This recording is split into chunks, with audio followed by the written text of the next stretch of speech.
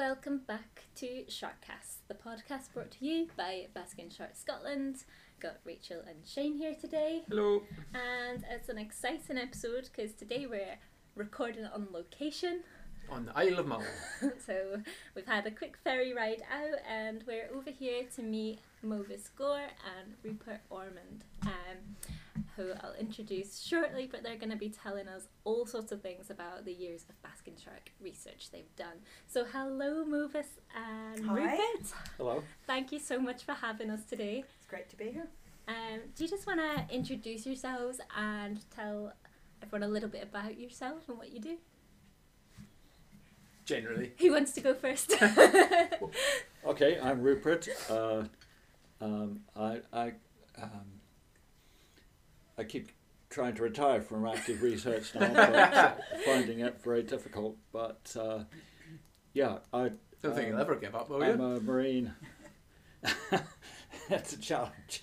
Yeah, so I'm a marine biologist, and I've worked mostly on coral reefs, and in particular on corals and reef fishes, but including sharks, and that's what led to getting involved with basking sharks about 20 years ago. But I'm also a bit of generalist. I've worked on cetaceans and even mangroves and seabirds occasionally, and yeah, I spent a long time at the University of York and then at a couple of universities in Scotland. Nice. Before washing up on Mull. Yeah. From the coral reefs right down to Yeah. chilly Scotland in the winter. Mauvis, what about yourself? Well, I'm a marine biologist also.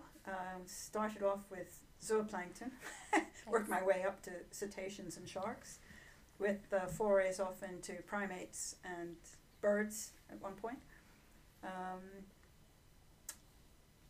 I got into basking sharks partly because I was concerned about sharks. This was some years ago when no one was really interested in sharks for themselves, and with the decimation of their populations, I was keen to try and do something about that. That's partly what got me into basking sharks. Yeah, really interesting, especially where we are now and they were so heavily hunted in this country. But Shane, you've actually met Mauvis So yeah, before. this is the first time Rachel's met these guys, but we've obviously known each other for a while, so we kind of wanted to touch on that, because I guess that touches on when we started as well, because I think, well, didn't wash up on Coll, but we goes back to our beginnings when I came back from New Zealand, then started wanting to do stuff with the basking sharks, and we started heading out to Coll a lot, and I can't really remember how we first bumped into you, or whether... All right, okay. I'm not sure if that's I got a phone call from Shane. He says, I can see you from my window. All right. I started looking out the window to see, where the hell is this guy?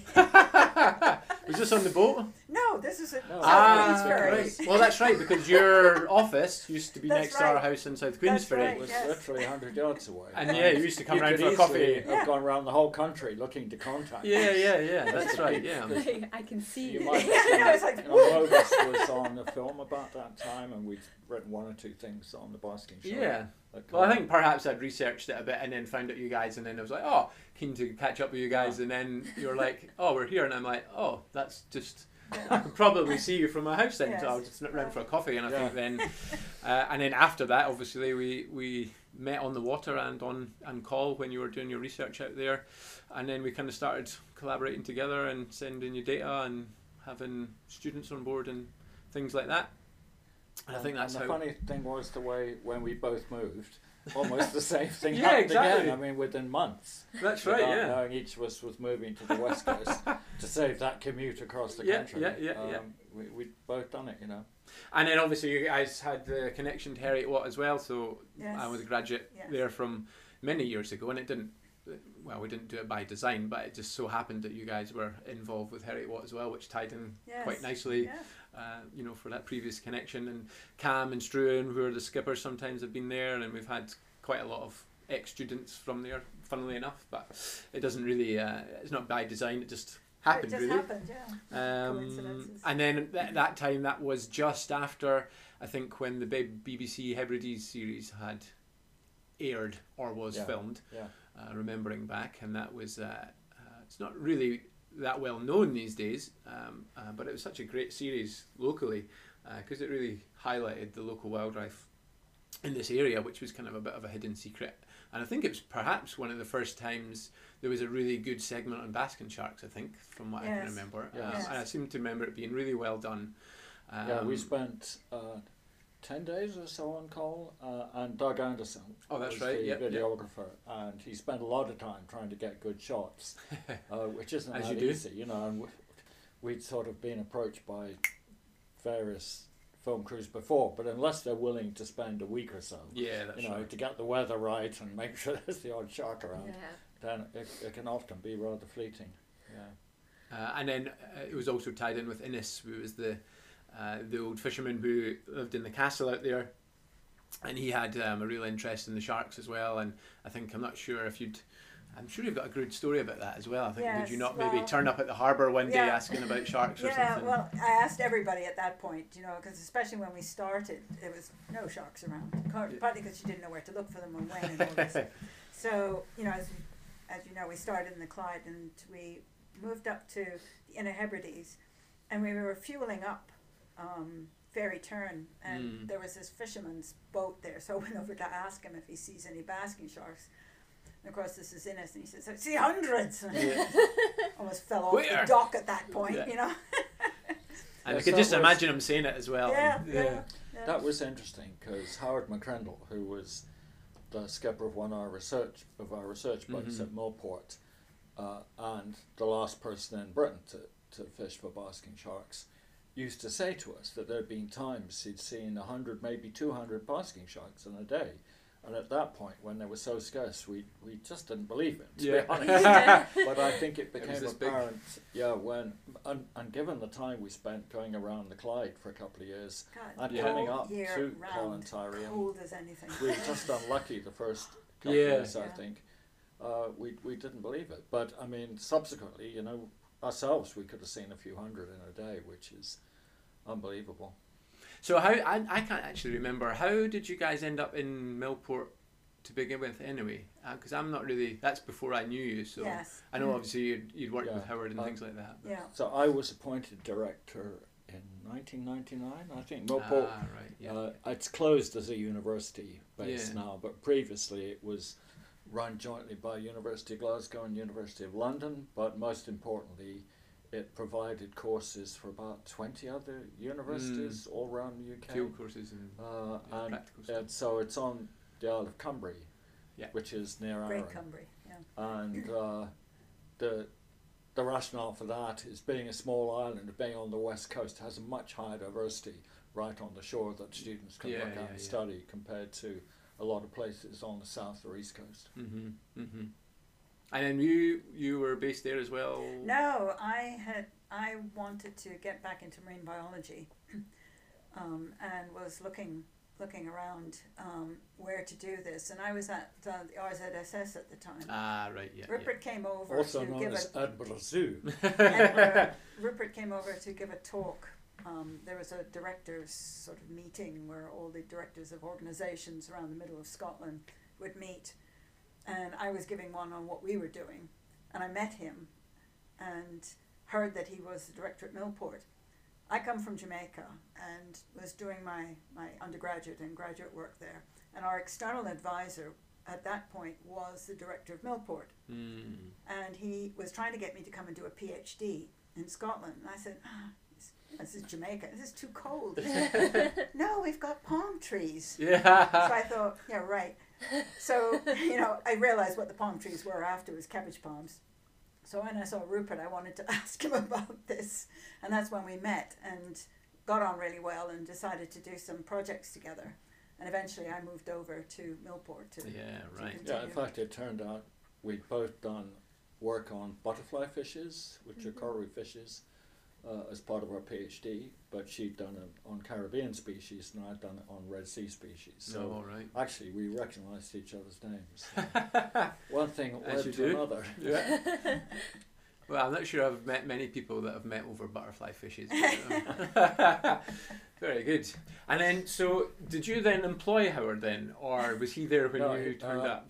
He was, I think he joined the staff the same I did simultaneously. Yeah. And then what? How did? I'm sure there's not a story about that. That I don't know. You just because I'm not sure. At the beginning, did you know he was the last hunter of the sharks, or did it just come out in conversation and then it was like? He was pretty upfront about it. All right, okay. Pretty grudging about it at the point.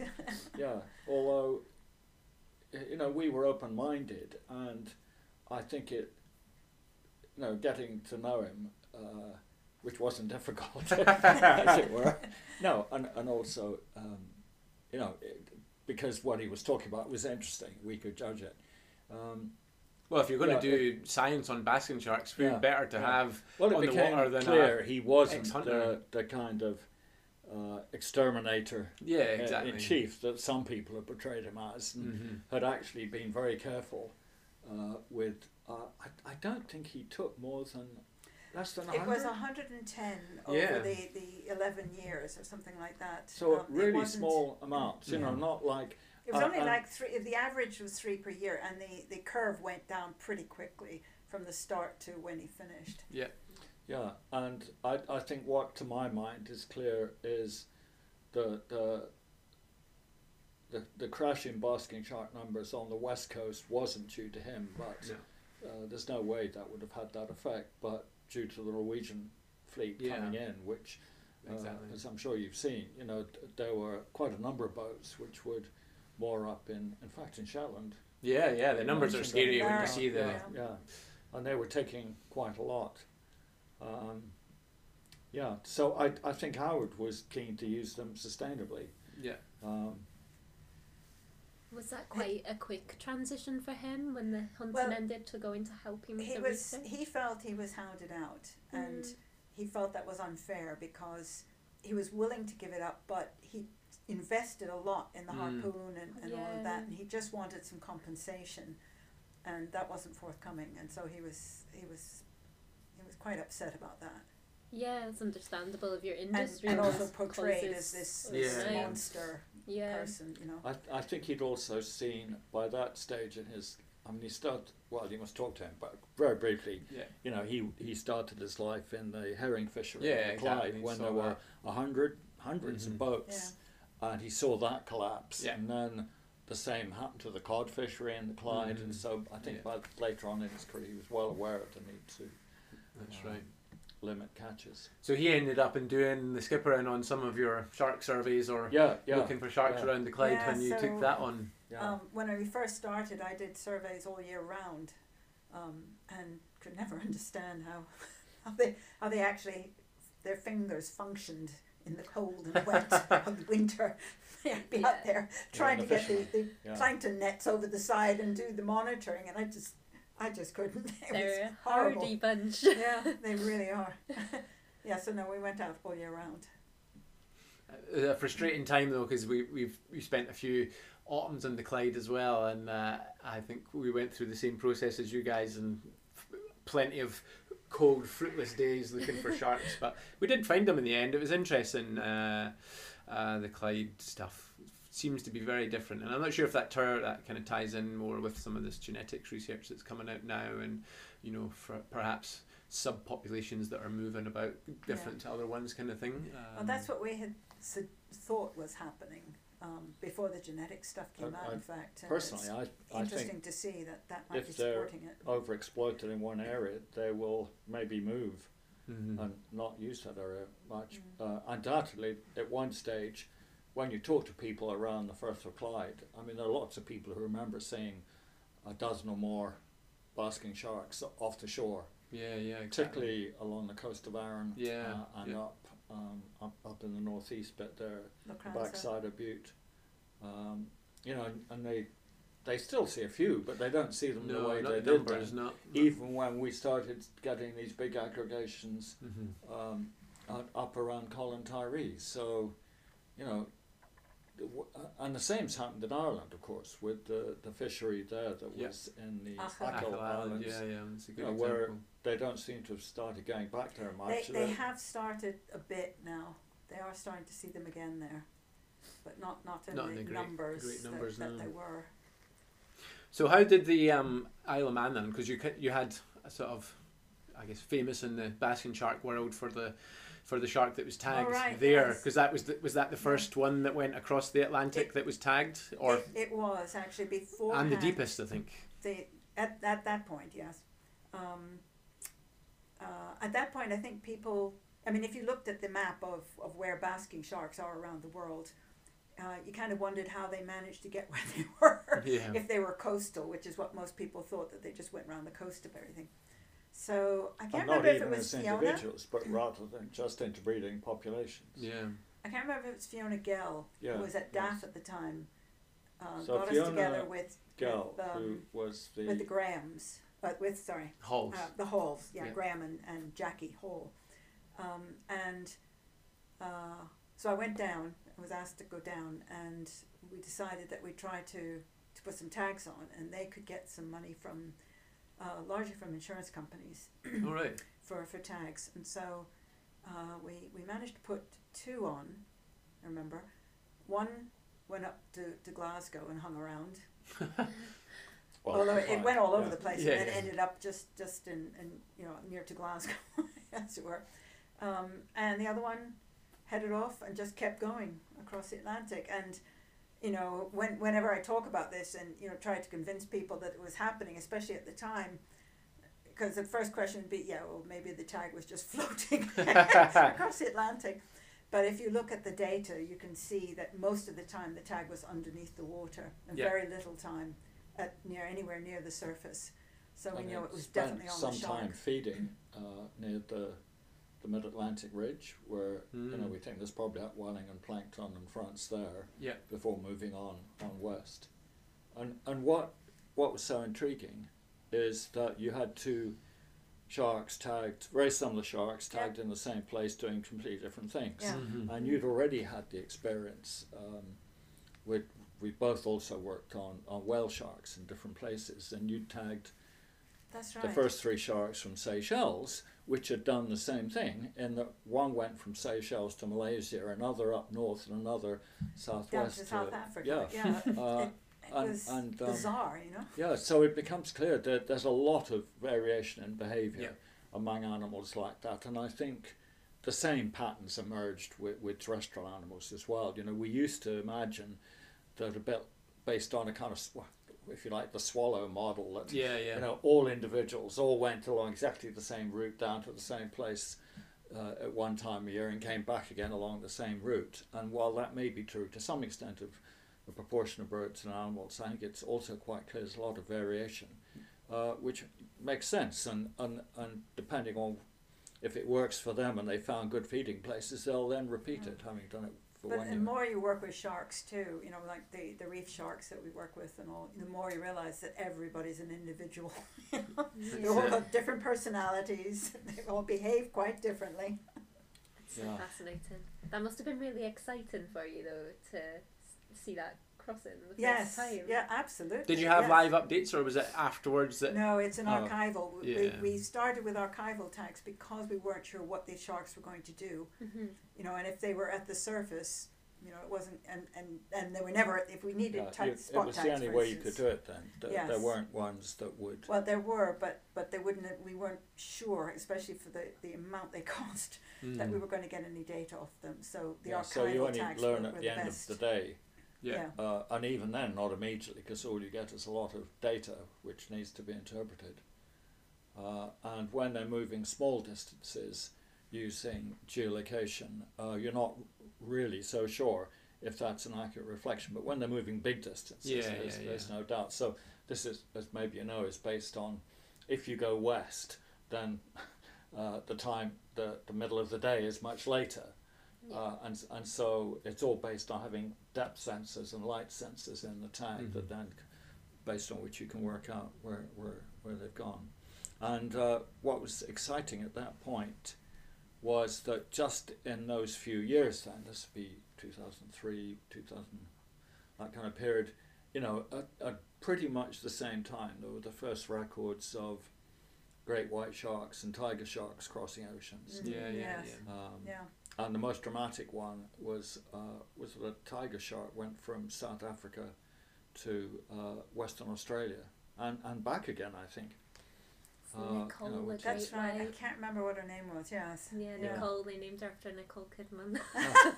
Oh, really? Yeah. Oh, I didn't know the Kidman bit. Yeah. So she went back to South Africa Yeah. in the same Yeah. thing, They had a film to do. and it was a shark they were familiar Yeah. with by sight. Yeah. And yeah, Yeah. it's a pretty cool story. I mean, that's another thing, is how one gets to recognise individual sharks by sight. You know, Exactly. it baffles me. I can't tell one make of car from another. But, you know, there are plenty of basking sharks I can recognise Yeah. instantly The old from friends. half a mile away in the Yeah. boat. Yeah. You know, just by the slant of their fin and you know, the Amazing. little Well, bits and the pieces photo missing. ID for them that we started doing was actually quite easy then, you know, because there were about When did you start 39 that then? Oh, That was a bit later. yes. A few years, it's sort of like So 2010. 2010, somewhere around there, yeah. We were looking for another way of trying to track them and to identify them, to know, are we looking at the same shark without having to wait for the tag. And they were doing photo ID of dolphins at the time, and elephants' ears and all of that. Yeah. And we tried actually some automated, yeah, and it's been done Systems. with whale sharks. and I where- had, yes, well that's a spot system using the Hubble Yeah, telescope where algorithm, but for the photo ID with this automated system, as I say, we tried it on several students and ourselves, looking to see who could do a better job, and even with the most, you know, horrible fins imaginable, you know, every kind of mark you could think of, the software just couldn't do it. So we decided to do everything just by eye, which was really good. You can actually remember quite a bit. Mm-hmm. But we used cartoons that we could match up, and there are about 39 different features that you can say on a fin. That And then you create like a catalogue that Yeah, you you could look just through, catalogue- notch and absolutely, scratch and yeah, you can just do a search. You can do an easy spreadsheet and just Yeah. do a search that way, you know, and a sort, and it comes up, and then you just match. You get two pictures together and see Yep. what. Yep, they match. You know, so you take several pictures from both sides, so it wasn't just one photo that you'd be Yeah. relying on. But it was amazing how well it worked. yeah, and what you find is, I think it was between 80 and 90%, wasn't it, that we could recognise again reliably. The on the whole, the younger ones that didn't have distinguishing features, Were harder. you couldn't rely on it. But one of the things that you know, we found people were very sceptical when we tried to publish that paper, for example, and yet when you show people a catalogue and the picture of the shark, and you say, look, this is the one we photographed 2 years ago, Yep. and you can see it's absolutely exact. It's not Yeah. like it's one that looks a bit like it, and that's quite dramatic. Yeah, well, talking about that, the other thing is that the whole idea was that we could also get a handle on the population numbers, That's Mhm. right. because if you just see 200 sharks for a couple of weeks once a year somewhere, you've no idea if there's only 200 sharks, Yeah. or if that's just the thin end of the wedges, if you like. So, you know, by seeing how many of the new ones that arrived were ones we'd seen before, you can do estimates Yeah. to suggest how many there are. But that was also difficult to publish because people couldn't believe that the sharks were actually the population was better off than we thought. I mean, it had been improving Yeah. from a really bad start, because the only other paper at that point was the Holzel paper, which was based just on the female side of I can't remember And on quite. the genetics, Yes, isn't it? On yes. population genetics. And that was, unfortunately, not as many samples as they would have liked, you know, from around the world. Yeah. And that made it, I think it was something like, they said it was about 8,000 females or something like that. In the whole world. Adult females in the whole world. So when we came up with our figure, people were very skeptical and said, Yeah, "No, yeah. that can't Yeah, really be because we right, you know." thought they were About 10,000? well over that number, just coming up to Scotland. Mm-hmm. But yeah, because you just kept seeing new individuals Yeah. all the That's time. right, They had to yeah. be coming from somewhere. And if you did the calculations, even if there were only very small numbers left by the 1990s, assuming, you know, a reasonable survivorship of the pups, you could build up to that kind of number. It's surprising how you get this exponential increase and and it shoots up. So that was quite surprising. Although I think the caution I'd say is what we don't know, and I think we still don't know, is what area that relates to. Yeah. So if we said, well, we think there were between 10 and 20,000, I mean, there's big variation on the estimates, but that's the centre of the ballpark estimates. Yeah. Is that just in Scotland in the summer, or is that across the whole North Atlantic? Yeah. And so that's the kind of difference I think we're on.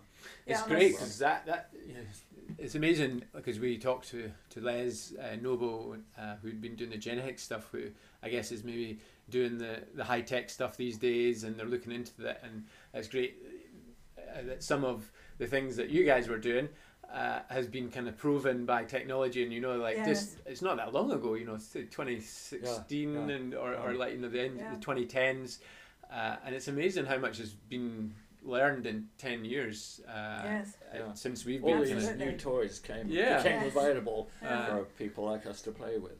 And, I mean, the genetics too is amazing. Some of the work we've been doing, we were doing out in Seychelles, was we found numbers of sharks had injuries on them, and we didn't, or maybe it was a disease. So we started looking at the microbiome on the skin. And in the literature, there are just a few records of a few bacteria, but we're finding about 1,000 species of bacteria and 1,000 species of fungi on the bodies of these sharks, and it's quite an interesting story, because these are not just random bacteria from the marine environment, as I guess they might be, but there are standard associations that go with each species, and they match the phylogenetic tree. So what's been happening is, over millions of years, a whole lot of these bacteria have been living in symbiosis with the sharks. And one thing that's particularly interesting and relevant there is that on the skin, and we're also looking in the mouth and in the back end to look at the digestive system. But on the skin, there's quite a number of species which are suspected to produce antibiotics. Yeah, well, that's what I was thinking as you were talking about that. And so the suspicion is, actually, this is the kind of thing that means sharks seem to heal extraordinarily well when they've been injured. So there's really some of the sharks were really badly injured, either from mating or from fighting or whatever. Or disease. And yet there wasn't a difference between them and the healthy ones. Only the location, for that one species, only the location were there differences, not the healthy and the unhealthy skin. That's so I mean, these bacteria will produce the antibiotic, not to help the shark, but they do it to help themselves, to keep other types of bacteria away, and saying, this is my patch of skin. But in fact that has the effect of keeping an awful lot of pathogens. So we've been wondering whether to have a go at doing this with basking sharks. Well, that's right, Well, that's just what Les mentioned the other day, because we were talking about the slime, and that was what was originally used for the samples. And he was saying, in the slime, you're obviously getting the DNA part that they were studying in terms of the genetics program, but there was obviously the bacteria and associated things that were on the skin. But I don't think they particularly looked at them. I think they discounted them because they were looking at the DNA aspects of the sharks rather than the other stuff. But you wonder how valuable that is, given what you guys have been looking at. So the samples be the same, but it's different analysis. Exactly. Amazing. But again, I mean, that we can now detect these things in tiny amounts that you couldn't have done 20 years ago. You wouldn't have thought it would be possible. I'd have thought people would be living on the moon before we could do this sort of stuff. Well, when we first started doing it with them, we were using a big pole and a little cloth, and we would brush the dorsal fin of the shark to get some of the sample on the cloth. But now their techniques have been so refined, so accurate or sensitive, that the last ones we've been doing is when we've been snorkeling with the shark, just in general proximity from where we are, of just holding the cloth anywhere near them, and it's so sensitive that it would pick up some of the trace as it went past, which is unbelievable. Gosh, imagine all the stuff we've been doing the same. Exactly. In the water. Imagine what you're swimming in. Passing by. Exactly. we've been doing covered the in same everything, you know. Seychelles, DNA. just taking water samples to look at for trace Yeah. DNA. Yeah. So The same when we were washing the wetsuits, we're probably washing away all this valuable scientific Yes, Yeah, exactly. yeah. But we were talking Collected all in a tray. yeah, the shark slime on the Basking sharks is also quite unique as well, so you wonder, they're like particularly slimy compared to... Well, they are and they aren't, actually. Yeah. And that's one of the interesting things I thought with the slime was, before we started to look at it for genetics or for any other reason, there'd always been this tale of, if a basking shark was caught in a net, that a trawler. No. yes, that you couldn't use that net again because it would continue to attract basking sharks, which would muck up your whole netting. And it wasn't just the trawlers; it was other nets as well. And it was thick and slimy. And I remember Howard always saying, "Oh, this stuff is horrible," you know, and all. And interesting enough, it seems to be a sex thing too, because a lot of men find basking shark slime in particular, and the smell of the animal really disgusting. I mean, like heave type. Oh, Even really? Howard. Yeah, When right. I remember bringing one down from South Uist to dissect. So I trailered it from South Uist down to Mulport. It took a day or two, and got Howard out with two female assistants with me, you know, two students, and we were going to, you know, cut the shark up so that we could do a And you probably necropsy thought the on it. students were going to be the ones that Yeah, had the exactly. queasy stomach. And Yeah. we were all in it, you know, and he was going, and it's like, oh God, and another guy came over, he said, oh God, I can't stand that smell. I thought, what is it? It's I have got a fairly sensitive nose, but Yeah. you know, it smelled fishy, but it didn't smell like, you know, it was going to make me sick or anything. And the two women with me didn't either. And I've heard that before, that the men find the smell really disgusting. That's really interesting. Yeah. Very good. Either of you smell a Basking shark? He's not really been around He's very been many frightened dead by ones, one, but but- yeah. I guess the live ones don't really have much No, smell, but no. it just depends how long it's been Oh, washed up for. I mean, I think it's quite possible that they can detect where the basking sharks have been, you know, and they've got those very sensitive big Yes. noses. Yeah. I mean, most of their brain is in their nose. And it may really, just you know. primarily be males following females, but it may just be following others, you know, foraging for food. Yeah. Although, of course, the stuff had, as I'm always pointing out to people, if you have a chemical cue, it's got to be brought to them down current, so you can't, it's not an omnidirectional detection system. It just tells you, rather like the classic case of some of the moths, who, when they detect a female, they'll just simply fly upwind till they detect, till they find the female. That'd be the same thing, if anything.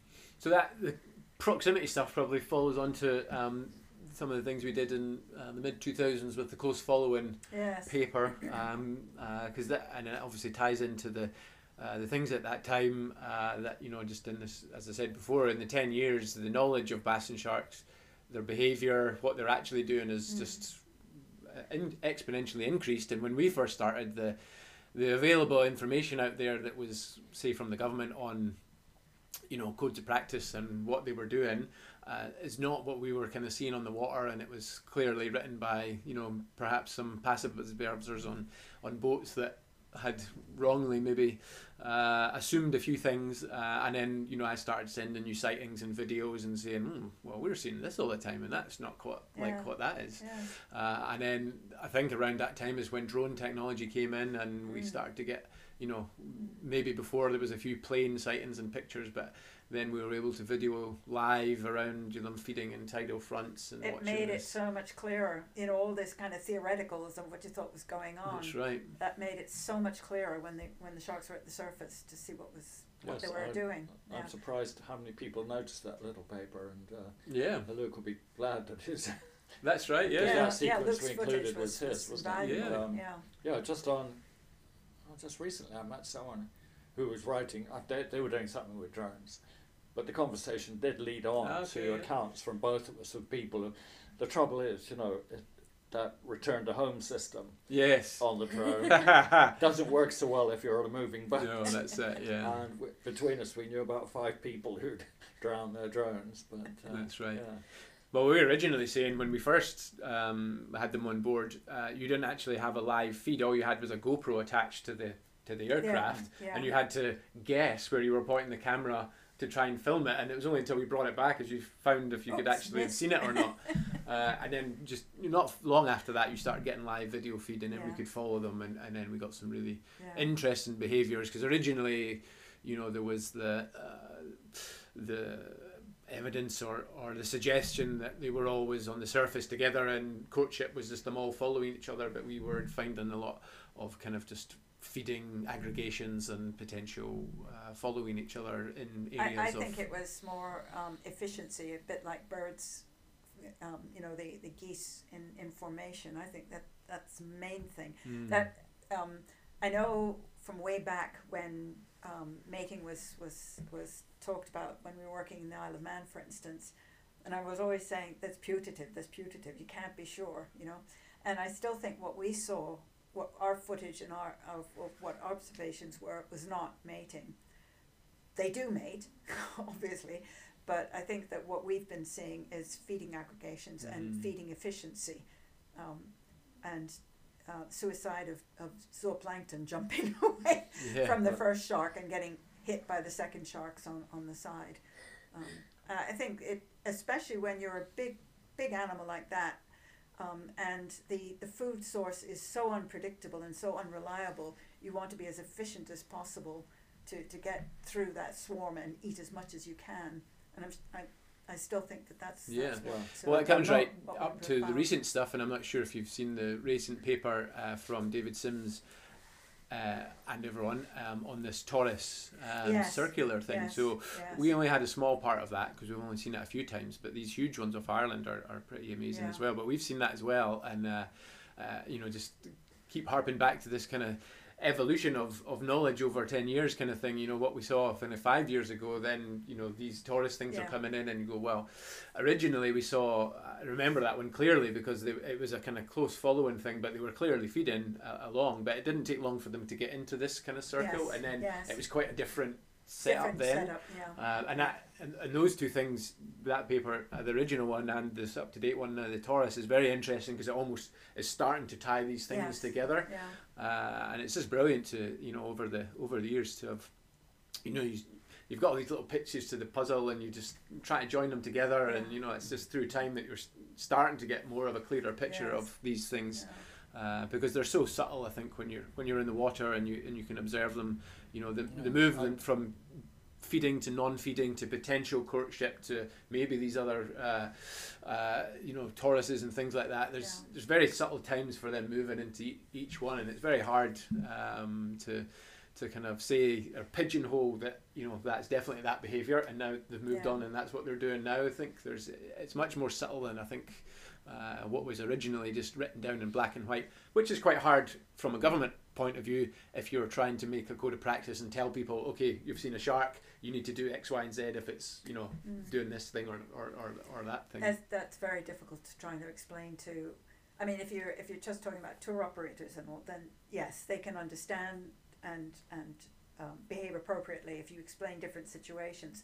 But the odd boat going out is not going to understand the difference between there's one shark, there's a torus, there's a feeding or whatever they're doing. That's going to be really difficult, I think. So after sorry, I was going to ask you, you may be more up to date. Has anyone actually seen the mate in any of these aggregations? Are we not 100% sure, are we? Well, that's it. None of them have ever witnessed it. It's very likely because there are so many species which take the opportunity of feeding aggregations to also have courtship and mating on the side. But it might be, you know, it might well be they mate in deeper water because you'd expect to have seen it more. Well, what they've seen in the spiral is that they're kind of going down, and then at some point the spiral kind of descends, and then you're assuming that after that, you know, it happens. But I think that could easily be a feeding mechanism. But equally at the same time, maybe you know, as far as I know, Howard gives a very good description. He's the only person I heard on one occasion when he said there were two sharks appeared to be joined, thrashing about on the surface. Wow. But if that's where they normally do, you'd expect to have seen it more. Very much like Yeah. There's a very detailed, you probably know, detailed paper on nurse shark mating, and it sounds very much the same sort of thing. And they, in a way, they've got the similar sort of body, and the way it can flex. And what Howard described sounds very much like what nurse sharks do.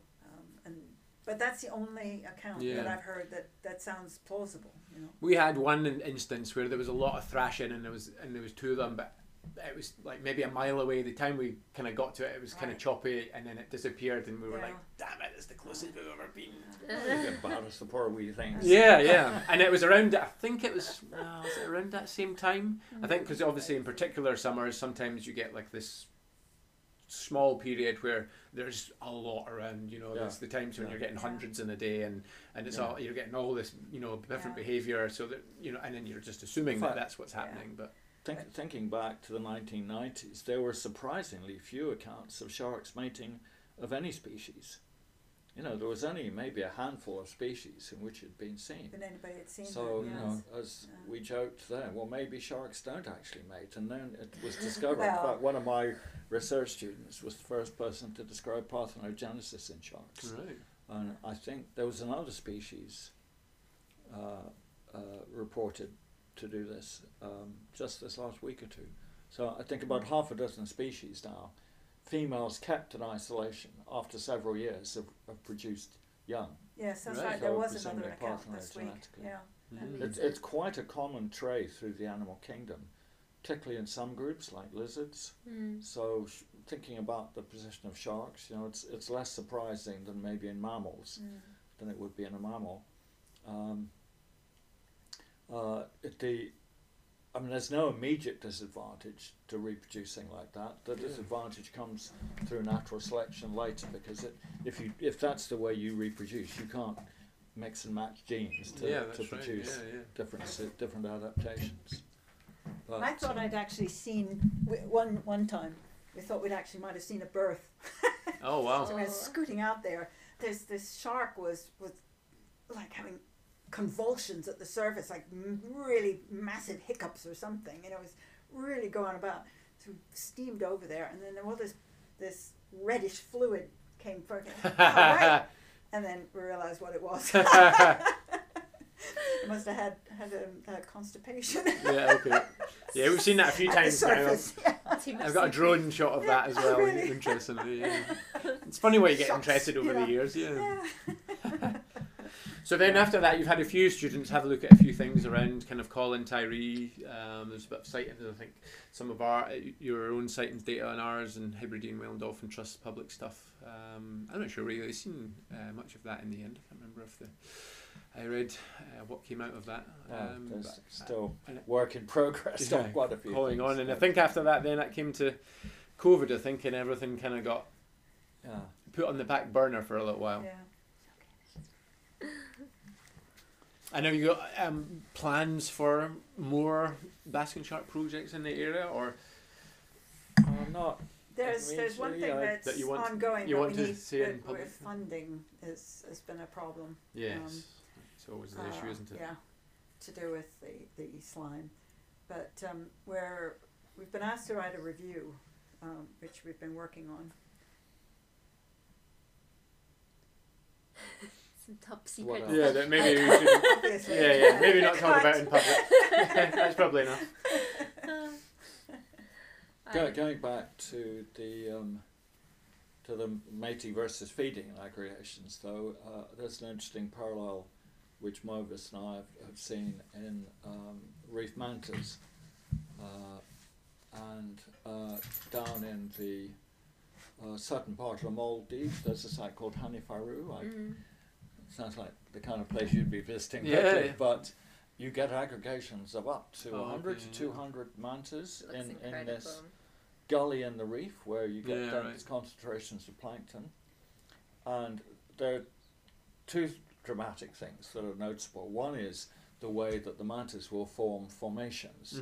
So you will get these V-shaped formations of them swimming along, maybe 11 or even more, all clearly feeding and benefiting each other in some way. But occasionally you do see them mating as well. So clearly in that instance, it's a site where there's benefits from. Well, that's it. You think is it just an incidental part, and they just take advantage because they're all in the area anyway, and the switch from one thing to the other is just. Yeah. Well, you don't know the cues to it, or. I mean, otherwise it's hard to find it. Yeah, exactly. Basking shark, I would think. Well, if you think about that. They're generally thought of as the Northeast Atlantic, and as your tagging one showed, I think it was nearly 10,000 kilometres the tag stayed on for, and the ones that have been tagged from here that have gone all the way down to the Azores, it's a huge range, and how do you find a mate given this distance? Yeah, I mean, we had one go down to the Azores, and it's like, why, why didn't you just continue with the other guy, Yeah. It's very strange. The other is just trying to work out where they're all going. So what's always interested me too is Greg Scommel had been tagging just before we started, in fact, and had data, but he had other things. He's a government guy, and so he had other things that don't go near her. He had other things that he was trying to publish or busy doing. So I remember meeting him at, we had this, we put together this basking shark conference to try and pull everybody together to talk about this. So I invited him over, and so I kind of badgered him and said, look, you've got to get this stuff out. So he did, and it was really exciting what he found. Some of his went from Maine all the way down to, Brazil, and some of them came back up again. Yeah, that's but none came across the Atlantic, and none went across to Africa. Same with ours, I mean, okay, they went down to the Azores, so they could be going down, or that's when our tag came off, unfortunately. I think Matt's came off around there too. But what's happening with Africa? We were talking to the people in South Africa to think about doing some work from there, but the basking sharks, where the shelf is for them to be feeding, is pretty far off the coast from what I understand. And so it's kind of difficult to just get observations. So we don't know what's happening off of there, but that would be a good place to maybe start looking. What's happening at that side of Africa. Do you think there's more requirement to do tagging from the likes of Colin Tyree, or do you think maybe from more of the kind of random sightings we're getting further away, like say the ones that are in Shetland or perhaps on the East Coast or Norway kind of thing? Do you think there's more merit in doing the ones that are further out to try and get more patterns, or do you think it's worth tagging more and the Hebrides?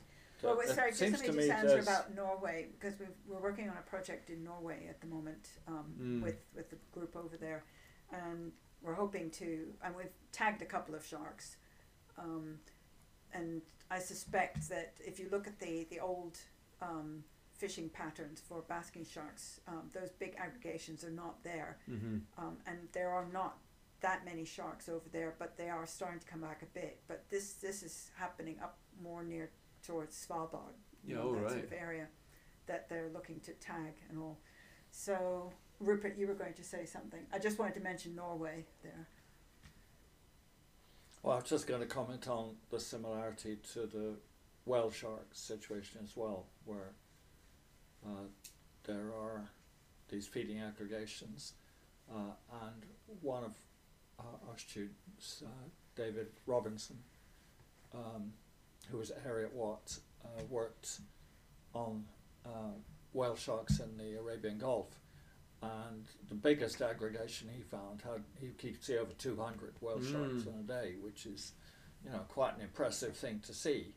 And I was just recollecting, well, there's two things. One is the evidence seems to be that you don't get individuals in one aggregation appearing with a whole lot of the ones from that aggregation in another one. They're all behaving individually. But the other interesting thing was you do see more obvious mating type behaviour occasionally in those aggregations. And when we're in Seychelles, for example, I remember one time when this male whale shark developed an amorous desire for the dive boat we were in, which just happened underneath to have a pattern that could possibly be similar, and it kept turning upside down and coming up and kind of scraping along the bottom of the boat. You know, had it done at doorstep, I thought it might have been scratching itself, but it was more to it than that. So we kept our distance a little at that point, in case we were likewise mistaken, I guess. Because I think, there's been quite a lot of tagging done in around the Hebrides, and we've got quite a lot of data from there, but I always feel that the outlying areas where we are getting these other sightings, there hasn't been very much done around there, and I always wonder whether these other ones, which is maybe a little bit, if you're a researcher, a bit harder to try and do, because they are very random, and it's not a case of you can book your 2 weeks in and go and do your field work kind of thing. It's more last minute and like, oh, they're there, like let's go, and get it kind of thing. Yeah, the other is that if there are only a few and you don't want to lose your tags, getting one that's going to be up at the surface that's calm enough for you to actually put the tag on, the opportunities are not as great as when they're Because I think these ones that we get, like say in the Moray Firth, at certain times of year, we've always assumed that they come up the west and then go around the top and then down and round. But I don't think there's been any tagging of the ones in there. Whether any, say around Colin Tyree in that area, have been tagged and gone up and round. I don't remember seeing any of them, or any that have been tagged on the East Coast and then been seen to go back round kind of thing. I think I agree with you that they're probably the Moray Firth are ones coming up from the west and going over, because every sighting that I've heard of and all the ones that I've seen on the East Coast have been sick or dead. Yeah, further down, like really not southeast kind of thing. Yeah, it's like they don't come up the channel. I think there's two issues that I would prioritise. Well, it's hard to see how to get a handle on it.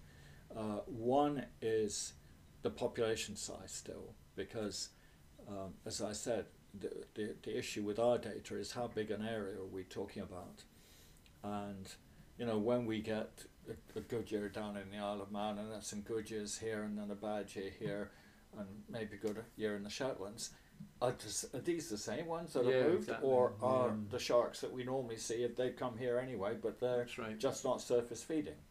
So that's one issue. The other is it's still a bit of a mystery how big the sharks get.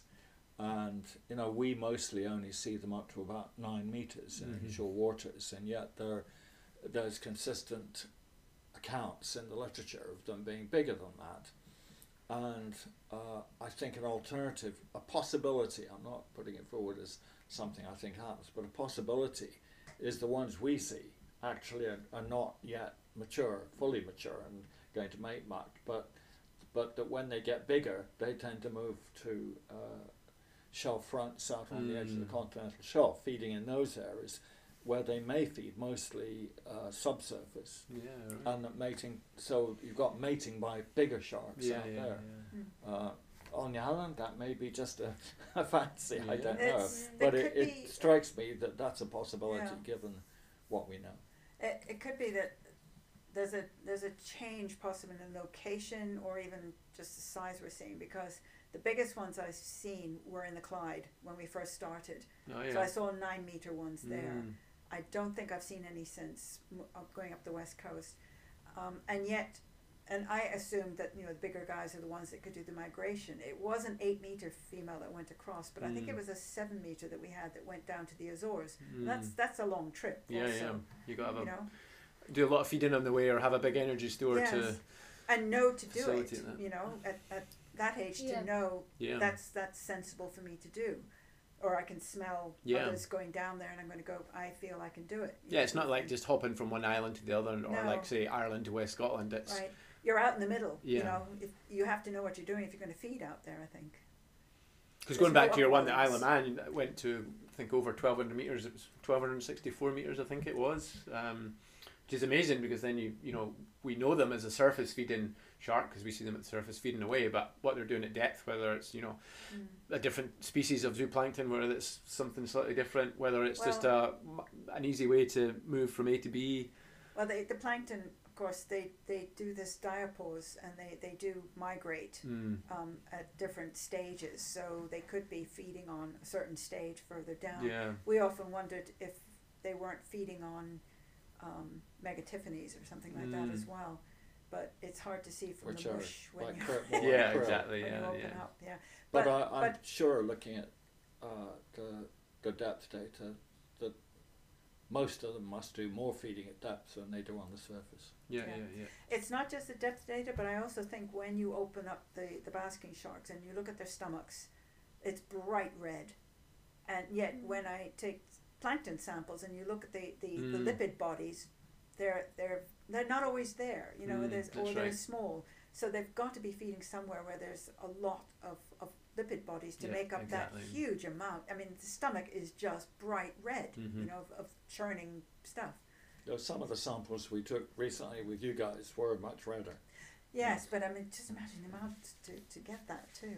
We always find out that when you get the real big adult stages and that's all on the surface, that's when we have really good shark encounters, because they're all there and they're really hammering the food. They're just ploughing through it, and we seem to get a lot bigger ones come in then, you know, whether it's a knowledge, whether it's being able to sense it, or they, you know, they're able to time coming back to the same place because they know at that times that's when we're getting that. And certainly it's really interesting noting when we did the plankton trawling, you know, and the abundance and the size we were getting near the sharks feeding, and then a bit further away was really clear that they were going, you know, when we get that big stuff, that's what they're after, right kind in, of thing. yeah, it's the same with us. We had threw a couple of students in to do plankton samples before the sharks. Yeah. One thought that amuses me is when they go down to these depths, or even shallow, when they're clearly following the surface of the seabed, is how do they know where the bottom is? I mean, it's obviously quite dark, so do they have big noses so when they bump against the bottom they don't get hurt? Well, I think or can they I think more they likely can. perhaps sense the bottom? Yeah, using yeah. They can some sense electrical it with sense. their lateral lines. Yeah. Yeah. because their eyesight's meant to be very poor, isn't it? Yes. Yeah, so I suspect what you're feeling. I think it's a bit better than you get the impression from reading. It's hard to know, like, because then you've probably seen it as well, you know, say, you know, you're in proximity of the sharks with the boat and, you know, engines turned off, sitting floating. Sometimes when they're feeding so hard, they almost swim into the boat. They're in this kind of trance. So you don't know whether at that time, you know, that part of the brain switched off or you know, they're just so focused on feeding that they don't really realise, because it's, you know, within a metre or so that they only realise that it's just, you know, our boat's not that small, like, you know, our one, the big one's 12 metres long. Yeah. Mind you, You know, they don't bump into the boat hard. No, I mean, they come alongside, but at the same time, occasionally, if you make a movement not so far away, they'll they'll jump. know about it. Yeah, So, so it's then they've hard to obviously know. seen it. Yeah. It's almost like, you know, when you know how when you're driving and you're watching the road and yet suddenly you think, oh, you know, because you're thinking of something. Although you think you're seeing, you're not actually seeing. And I wonder if it's like that for them. You know, they're busy concentrating on something and, oh, right. Really focused on feeding. Yeah, on their feeding. Yeah. Okay, to wind up, I'll give you another thought, which is just the thought, and you can comment on it too, that there is something magical about basking sharks. I can't put my finger on it quite, but, you know, of all the animals and fish and sharks I've studied and watched, what's so strange is you can go on watching them for almost ever, and when you see them again, you want to just sit and watch them. I think it's because they're so elusive and they're so hard to interpret and to figure out. And, you don't want to take your eyes off them. Yeah, but it's partly disbelief that such a big animal swims around the area, and it's partly that they are quite elegant in their own way, aren't they? And that's right. Yeah, maybe just a feeling of awe, and I don't know whether even with elephants I feel quite as impressed. Then they won't come. It's not like they'll come to you and have an interaction. So you have to interact with them from afar, as it were. You know, they're not going to come to you, sort of thing. So moving on to that then, because usually we ask people, well, if they are involved with basking sharks, what was their favourite ever memory or encounter with them? I think for me, one. If you can pick one. Just one. I've got two actually. All right, go for it. Yeah, you can have as many as you like. But both of them involved students. One was Adrian McLeod, who he'd been working with me for some time on the zooplankton. And who now works at Sam's. Who now works at Sam's, right. and I wanted to be sure that he saw basking sharks. So we went out to Coll and had quite an adventure out there, which I won't go into. But it was foul weather, and we just were not, for various reasons, weren't getting out. The boat that had been promised, the guy was busy doing something else at the time and all. So I remember driving up to Hoe Bay, and really, really foul weather. It was just before we were leaving, and off in Hoe Bay, the rollers were coming in, and they were like, huge rollers coming in and all. And between two sets of rollers that were coming in, there was two basking sharks going up and amazing. down. And I mean, this was like 4-6 practically out there. Oof. He jumped out of the Land Rover and ran all the way down to the beach. I thought he was going to get in with them. That was one. Another one was a student where we'd just come out of Brakaka. And again, this guy had been working, we were working on the photo ID, and so we were slewing from side to side with the camera on the back of the boat, trying to hold on. And we'd just come out by Red Rock, and it's a bit dodgy there, with you don't want to get smashed in. And the weather was really foul. We were just rocking all over the place. And I turned around to find, I can't remember his name at the moment. We wrote the paper. A colleague. Yeah. To find him, sort of eyes popping out as this basking shark breached right out of the water. I was about to land on the boat when we just happened to swing round in time. I thought I was going to lose him. And we've been talking about breaching, and there was one right beside the boat. Absolutely amazing. Yeah. That was mine. Very good. Yours, Rue? No, you've done one for me. So, okay. This sounds like a pretty I'm stand-out tempted to ask our cat Smudge here, because he came on all our basking shark boat I've trips. got a lot of pictures of Smudge taken from my boat of him watching sharks. Yes, yes. And what was your favourite memory, Smudge? Smudge must have seen more sharks than most people have. Yes. That's for sure. I think he could be the only cat that's ever seen a cuvier's beaked whale. This is true. Because, and we're very interested in it too. That's a long story, but there was a few one summer that ended up floating around the surface dead, which I think was believed to be linked to military exercises. A very deep diving whale. I think the world's deepest diving whales, I think. And a very, we would never see them.